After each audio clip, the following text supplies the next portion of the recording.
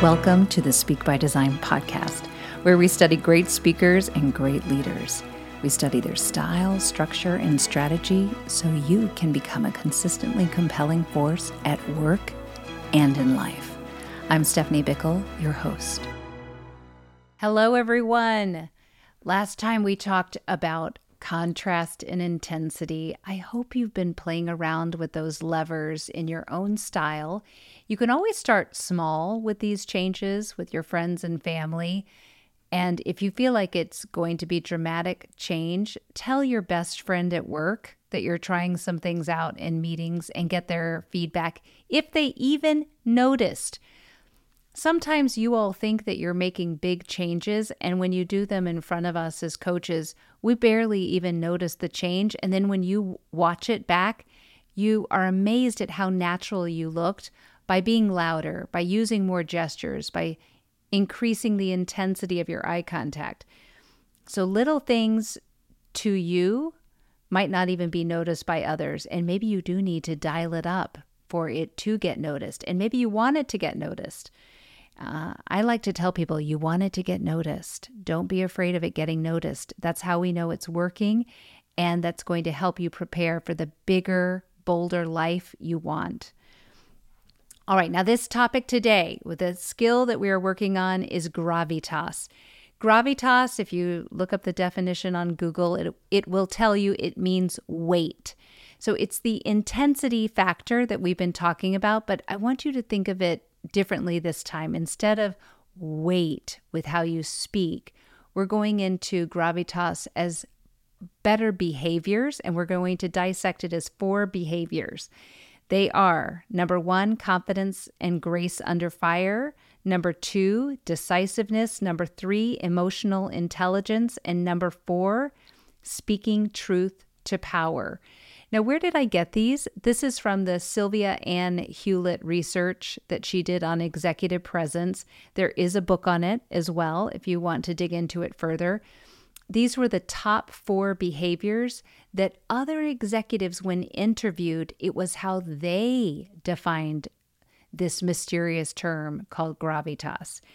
And the more I have worked on these 4 behaviors with people, the more I realize how helpful this is. Because it's not just how you show up, it's how you react. How your reactions and behaviors are often more telling than what gesture you're using and how your face showed up that day, if you were smiling or frowning. So going into confidence and grace under fire first.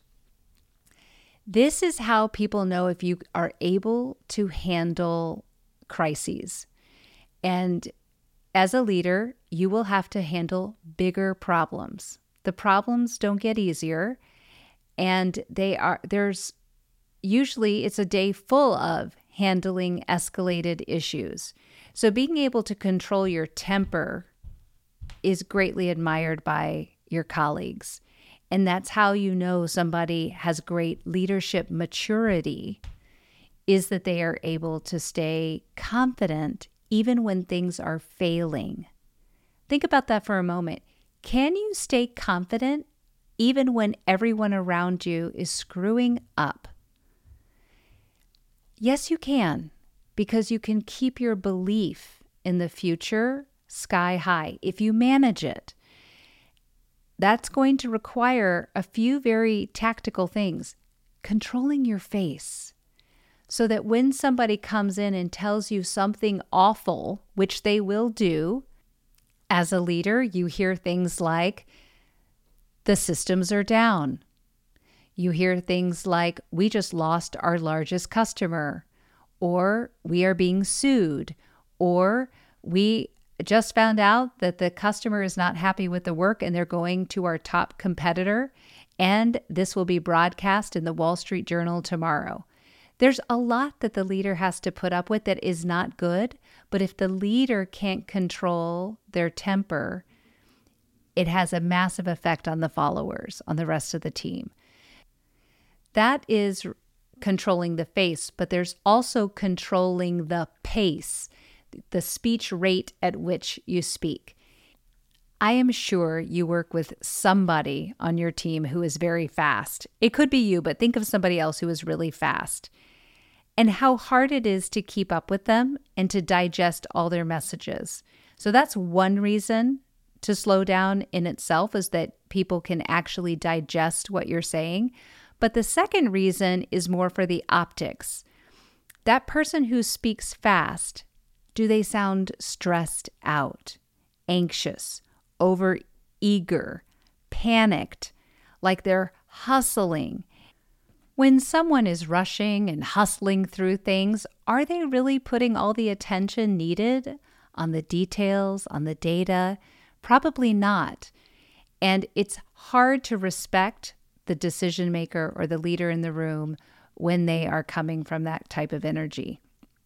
So confidence and grace under fire. Remember those 4 beliefs we talked about in the first skill: loving your audience, believing in your expertise, fighting to solve a serious problem, and believing you can solve it today. Bring that mentality back into this, and you will have this gravitas behavior of confidence and grace under fire. You have to be able to control yourself. You know, when somebody asks a question in a meeting and another person jumps on that question, they almost don't listen to the full question. That is not showing grace under fire. That is somebody who is having a defensive trigger or it isn't managing their emotions well. So I also encourage you to think about how you respond to questions. Let the question come to you and take a moment. Answer the question in your head first and then say it out loud. It will be so much better if you do it this way versus letting the first thing that comes to mind come out of your mouth. Now, the second behavior I want to dig into is your decisiveness. Could you increase your pace of decision-making 1 degree? Why? When you are slow to making decisions, your team suffers. If you tell them you're going to make a decision and then you go quiet, you create distance, and they hear nothing, they are pausing. You have slowed down the pace of their workflow. If you keep asking questions, you keep going back and forth, you keep changing your mind on things, that also destroys the trust with the team. So your ability to be decisive is a core element of your leadership gravitas, of your leadership maturity as well. I once spoke with someone who said the worst job she ever had was working for a leader who could not make a decision. And what he did is he would bring in the direct reports and let them fight it out, argue it out, and still he would not make a decision. He would ask them, so what are we doing? He wanted his team to be the decisive ones, not him. And the end result was that every single person left him within a matter of 2 years. I know that I'm simplifying this and saying make a decision. When the stakes are high, it feels very hard to do this. That's why I ask you, look for the opportunity to make 1 degree improvement in this for now. You may be pretty far along. There's always 1 degree of improvement possible.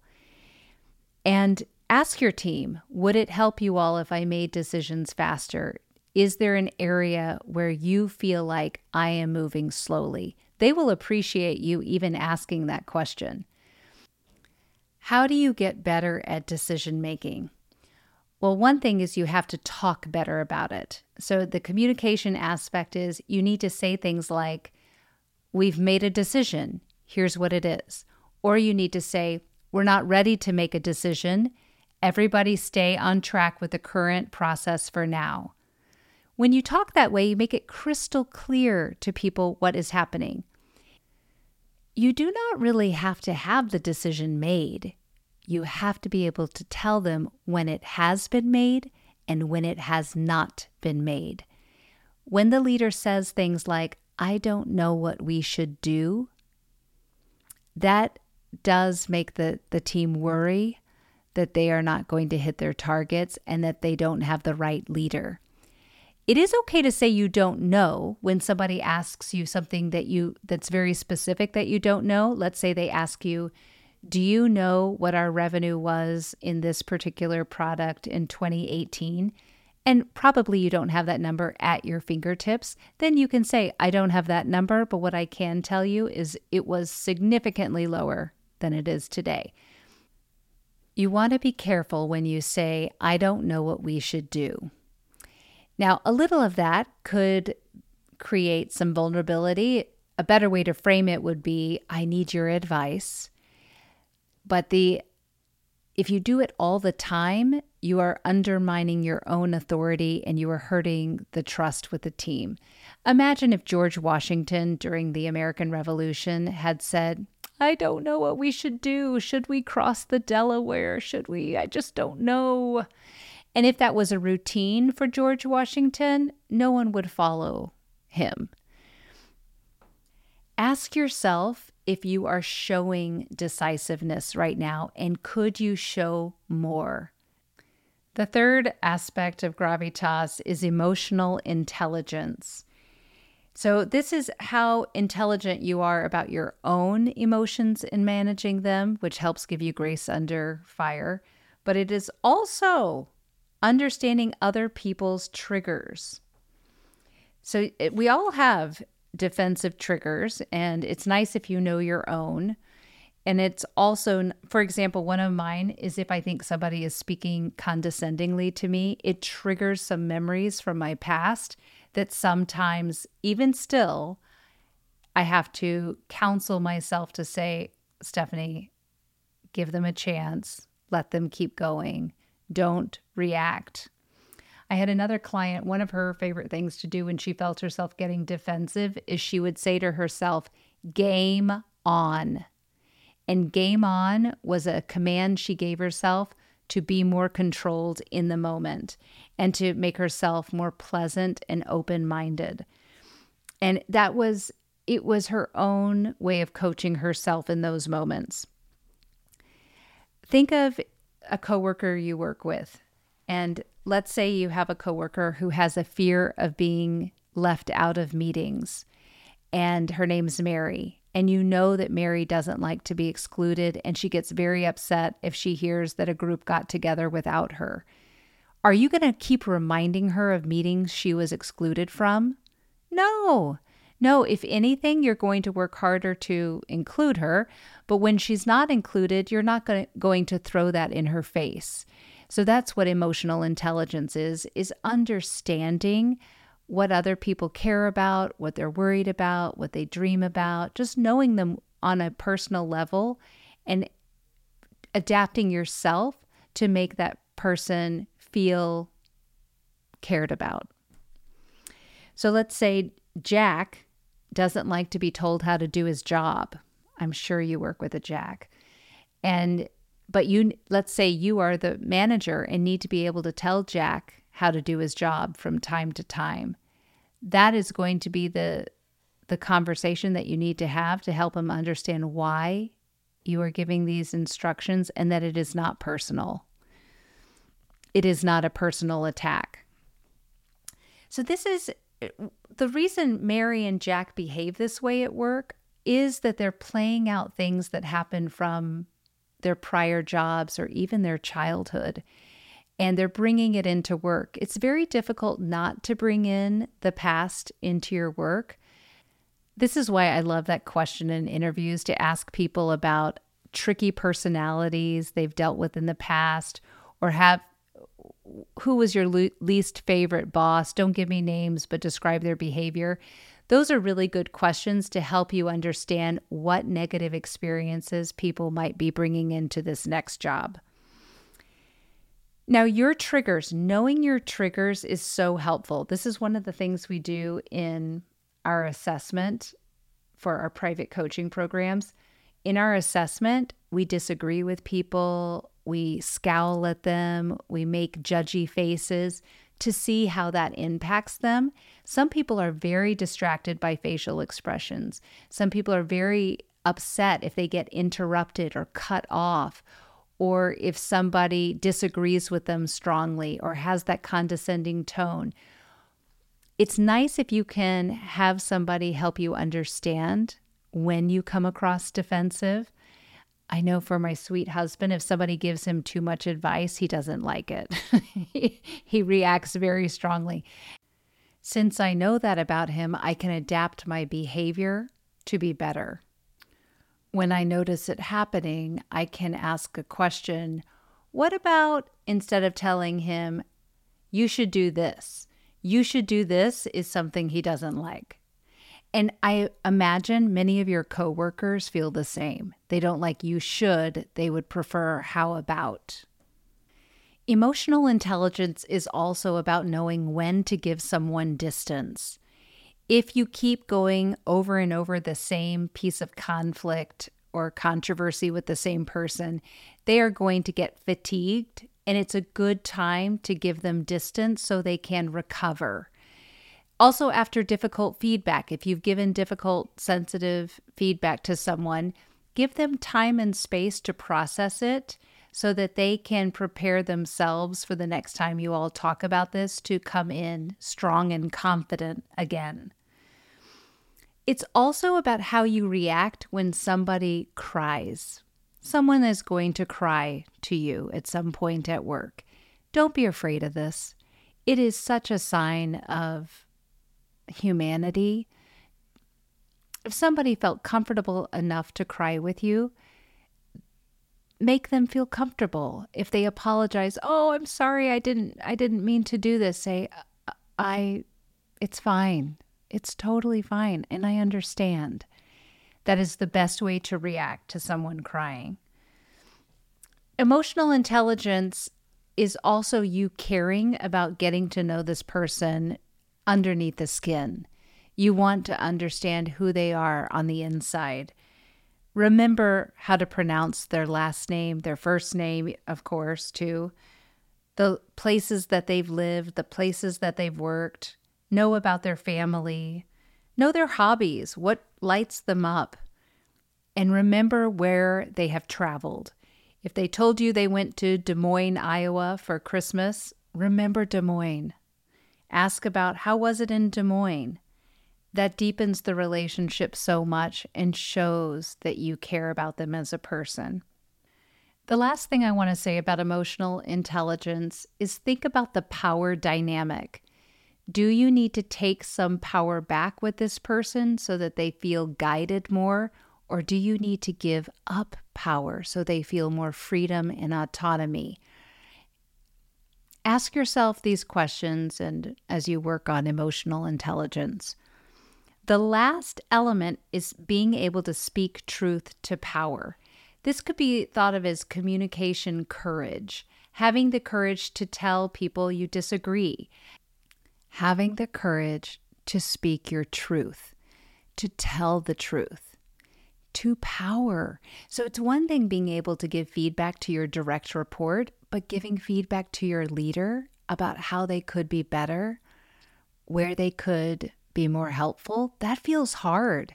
Or if you've got a very important senior leader who's your client, telling them that they are the bottleneck, that they are the reason the team is failing. It's not the team that's failing, it's you. Can you imagine saying that to someone? It's difficult, perhaps, to think of having that much courage because we worry about the ramifications. Sometimes when people tell the leader that the leader is the problem or that there's something wrong with their team or that the culture is bad, the leader gets so hurt and defensive, there could be retaliation. But that's only going to come from an immature leader. The mature leader will recognize that you had the courage to speak up. So if you know you have a good leader, you can speak truth to that leader. If you're not sure your leader is mature enough, you've got to be more careful. The framing of the feedback needs to be thoughtfully prepared. I still think you can tell that leader the truth, but you're going to need to soften it more than you would to a leader who's more mature.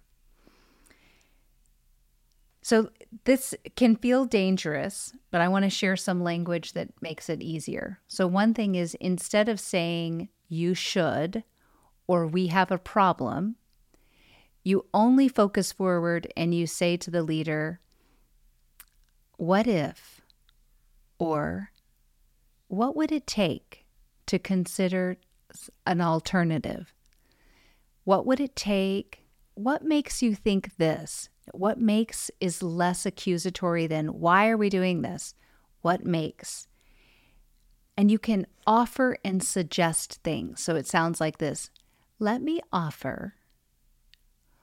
So let me offer is an option, or could I offer something? May I suggest? Let me suggest. All of those are softer openings before whatever courageous comment or bomb you are about to drop unfolds. And what would you need to believe that X is possible? What would you need to see to believe? What happens if we don't do this? So you can open up things with what questions. What questions are not yes or no. They are open-ended. And push yourself to do what openers versus why, because why is really what you're asking. But sometimes the leader doesn't respond as well to that type of language. We covered the 4 behaviors, and I want you to ponder, do you need to strengthen all 4 of these, or is one your greatest area of opportunity right now? Right now, with what you're working on, with the people you're talking to, which behavior needs the most focus, and how quickly could you start using new skills in that area? Remember, you can change in an instant with great self-awareness and the desire to change. Motivation is the desire to change. That is the best definition I've ever seen of the word motivation. Do you have the desire to change in these areas? If you do, you will. You will. And with that, everyone, have a great rest of your day. I look forward to digging into our next topic soon. Take care. If you've ever wanted to become a great speaker, now is the time. Join me at speakbydesign.com/join and join our monthly coaching program, where we work on personal style, message structure, and strategies that help you become the obvious choice and help your ideas get heard and create massive action. Hope to see you there.